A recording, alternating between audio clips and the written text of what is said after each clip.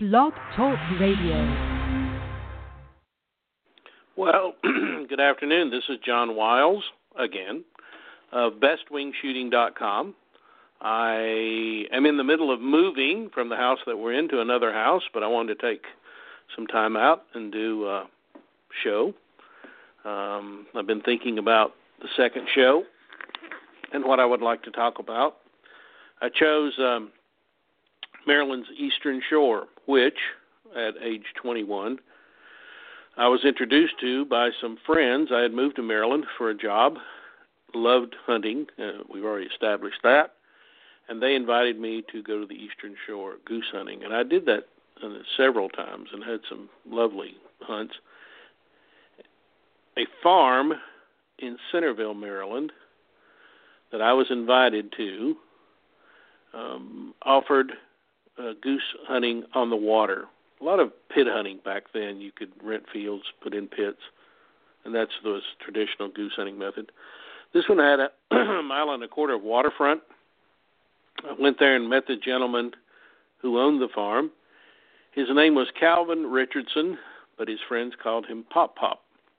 And Pop Richardson became the grandfather that I never knew. He just sort of took me in, for lack of a better word. He taught me all about goose hunting. He would go goose hunting with me, taught me about calling geese. I have to tell you, too, that when I first met Pop, he was very badly crippled up with arthritis. He drove pretty much everywhere. He struggled to get in and out of the car, struggled to get in and out of his trailer where he lived. His son and his son's wife and family lived in the house that he had built. He had put a little trailer on the farm, and he had basically retired and lived there. He loved the hunting. He had incredible stories and experiences, and the people that he had taken hunting, very important people. He had wonderful stories about dogs and about what it was like in the early 30s and 40s and 50s of hunting there on the Eastern Shore. So Pop was pretty aged when I met him.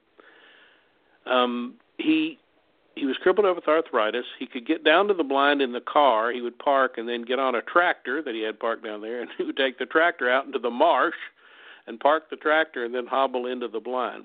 He was what we call, or what we designate as a mouth caller. He called with his mouth, called geese with his mouth. He was excellent. He was excellent. And he taught me how to be a mouth caller, which is quite an art in and of itself. I loved gunning the Eastern Shore. We were on the Chester River, had a mile and a quarter waterfront. The shooting was out of this world. This was the heyday of goose hunting on the Eastern Shore. In the late 70s and early 80s, I was there 12 years, renting that farm. Pop passed away during that time. But his influence on me, not just in hunting, was incredible. And, of course, I have marvelous stories about goose hunting on the Eastern Shore of Maryland and going out in the morning, putting out 150 V-boards. If you don't know what V-boards are, they are silhouettes, the three of them on a board. You unfold them to make the three decoys. And 150 would put out 450 decoys. We did them in certain patterns. J-hook, if you know anything about duck hunting or that kind of thing, you'll understand some of this. But pipe stems, J-hooks, the shore lent itself. It was a sand bottom, shallow, extended a long way out. When the tide was down, you could walk at least 100 yards or more out into the river and never get it. The water would never get above your chest. It was a great place to goose hunt. Geese rested there on the river at night. This was before everybody built ponds and they started staying a lot of other places. The shooting was, it was just, there's nothing you can see on television that could be any better, and most of the time could not rival the beautiful hunts that we had on the Eastern Shore of Maryland. One time I was walking down the beach, had taken a friend who had never been goose hunting. We had parked. We were walking down the road to the beach to go out to the blind, and as we walked down the road, you could actually see the water, and you could see the blind, probably couple hundred yards from us, kind of a thing. And my partner, who I had then, was calling geese, and there was 3 geese that worked around and finally locked up and came in, and he killed one, and he sent his Chesapeake Bay Retriever out to pick it up. And we had seen this whole thing take place in front of us, at a distance. And I turned to my friend, I said, "Well, Cal, that's goose hunting." And he turned to me and said, "That was a religious experience." And for those of us who love the outdoors and who love duck hunting, goose hunting, all those, goose hunting is just, it is truly a sport of kings. To be able to work the geese, call the geese, those kinds of things are just marvelous. Pop himself had a big influence on my life. When I was 21, as I told you, I was talking about hunting and all these things that I wanted to do in my life. And Pop turned to me and he said, "Johnny, when I was a young man, I couldn't afford to do anything." He said, "Now I can afford to do whatever I want to, and I'm not able. And if you're ever going to do anything, you do it while you're young and able." I took that as good advice. It's something that stuck with me my whole life. And that piece of advice alone launched my desire to goose hunt in Prince Edward Island, Canada, to dove shoot and pigeon hunt in Virginia, Georgia, South Carolina, Texas, California, the Dakotas. that thought that what happens when you get old and you're not able to do the things that you've always wanted to do. And I took it to mean I should do them while I could do them. And that is the biggest blessing that I've had, one of the biggest blessings I've had in my life, is the opportunity to do the things that I had wanted to do so much. I don't tell people that to ask you to drop what you're doing, and, there's responsibilities. I understand those kinds of things. But as far as I know, life is not a dress rehearsal for something else. We live our lives. If you're saved and you believe that there is a heaven, which I do, then whatever's going to happen after we pass away is better than what we experience now. So I wanted to experience some good things now, and was able to do so. Do you do it on a whim? No. You have to save money. You have to earn money. What is your priority? If your priorities are to, like mine, were to go hunting in other places, to see the world, carry a shotgun, see how other people hunted, enjoy things, you will find a way to go. You will find a way to do it. You may not be able to go every year. You may have to put aside money for a whole year to be able to go on a trip. But if you want to go, it certainly is available. The world has gotten much smaller because of the internet and the opportunities. Remember, when I started this in the 70s, most of the information that we got was from magazines. And I got the outdoor magazines, and I would dog-ear the pages of places that I wanted to call, and they would send me information, and I would read through it and talk to the people that recommended them and find out what it was like before I went on those hunts. Today, we type something in on the internet, and immediately we get a list of opportunities of places to go, people to talk to, all kinds of things. So it's made the world much smaller, much easier to do the kinds of things that were difficult 30, 40 years ago. The time on the Eastern Shore was some of the most beautiful time that I ever spent.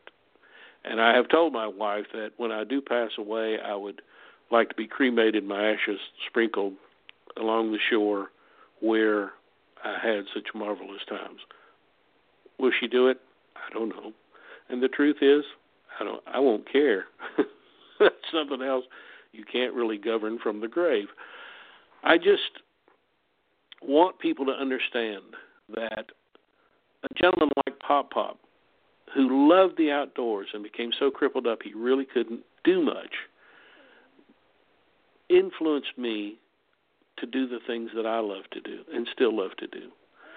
Pop, in his final year of hunting, bought a 28 gauge Remington 1100.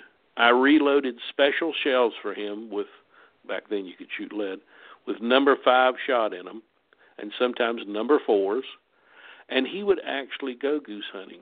He was so crippled up with arthritis, he really had difficulty. He had to be really set up to be able to shoot. He's a man who never shot at anything if he didn't believe that he was going to kill it. So if the geese came in and he wasn't ready, he simply didn't shoot. He let you shoot. And when it got to the point that he couldn't function, he couldn't get around, then he stopped going. And it really took something out of the whole hunting experience for me. But he could sit in a blind and he would call and he would listen to what the geese said, and then he would answer them. And he taught me to be a mouth caller by telling me, you go down to the shore at night or really early in the morning when the geese are laid in on the shore, and you listen to them. And they will call, they will talk to one another. You mimic what they say. And when you start mimicking what they say, you will understand what they're saying, and you'll be able to do it then and call geese. I did, and it worked. Today, we can goose hunt in Prince Edward Island, Canada was one of the places that I went that I thought was spectacular. It was just spectacular. But all across Canada, goose hunting and duck hunting is a big business now. Many places in the United States, goose hunting is a big business. The geese used to go further south. Then they started stopping on the eastern shore. And now they stop even further north in New Jersey, New York. Why? Because the food is there. The water is kept open. They've learned to adapt to ponds, only fly as far as they need to feed. It's a beautiful sport. It's an absolutely beautiful sport. If you've never done it, you need to do it. If you have done it and you know what I'm talking about, you need to take a friend, someone who's never been. That in and of itself will give them an incredible experience in the outdoors. I have said and will continue to say that hunting has meant so much to me. Wing shooting, not just hunting, just wing shooting. Being able to follow bird dogs. I had 3 bird dogs that spanned 40 years. Bird hunting, dove shooting, which took me all over the United States and now all over the world, and opened up so many doors for me. But that love of waterfowling started on the eastern shore of Maryland, and it's still a wonderful place to visit, a wonderful place to hunt, and a wonderful place to find great restaurants and really super people. It's also a beautiful part of the country. If you have an opportunity, please